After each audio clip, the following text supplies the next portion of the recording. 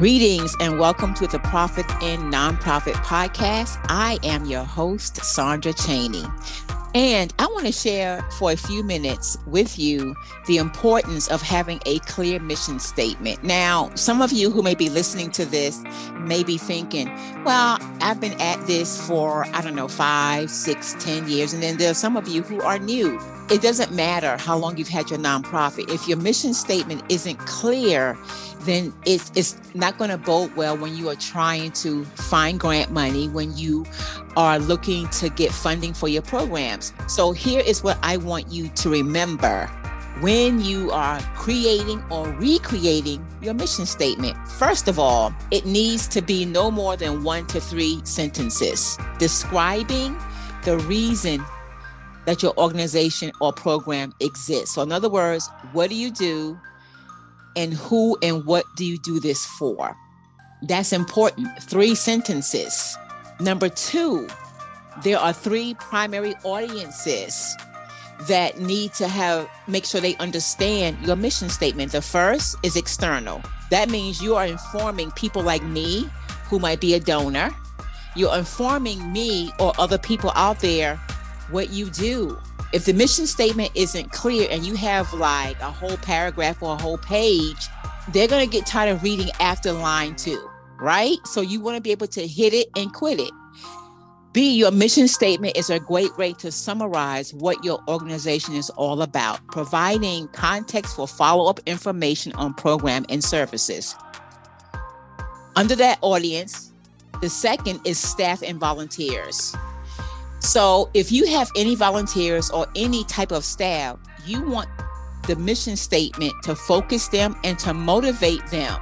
You want them to believe in the work that they are doing, because otherwise, why are you paying them, or why are they here? Why are they giving of their time? If they do not believe in your mission, then they're going to just haphazardly do whatever they want to do, because either they're getting a stipend, they're getting some kind of paycheck, or it looks good on their resume because they volunteered. So you want to be able to have them focus and you want to motivate them, right? Then you also want to make sure that the mission statement is clear for your leadership.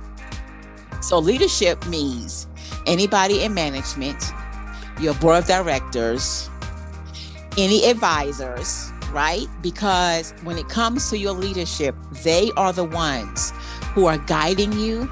They are the ones that will have your back. They are the ones that are making sure that the vision and the mission that you set forth, that you are carrying it out. So the mission statement will guide them strategically in planning and decisions. By definition, you cannot prioritize everything. Your mission statement should serve as your guiding star when considering what you're going to do first. Whatever new initiatives that you have, your mission statement guides that. Because remember, it's about what you do.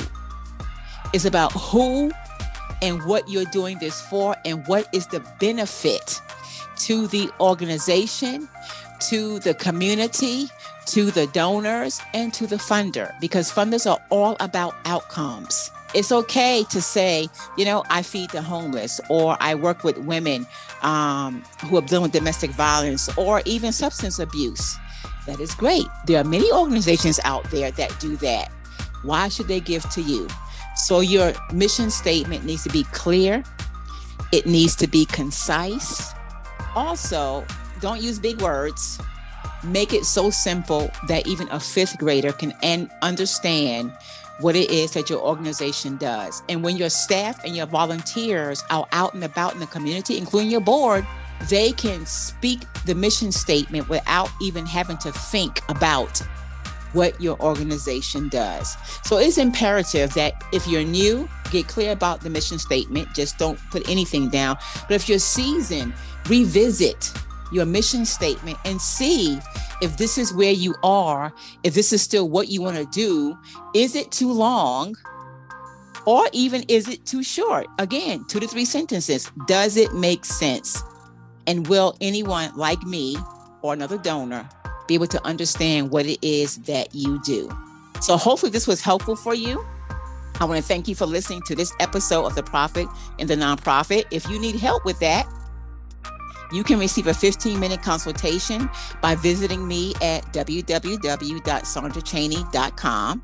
And remember this, an inspired and successful nonprofit leader is a leader who remembers their why and works from the inside out, because it truly is an inside job. Again, thank you for listening.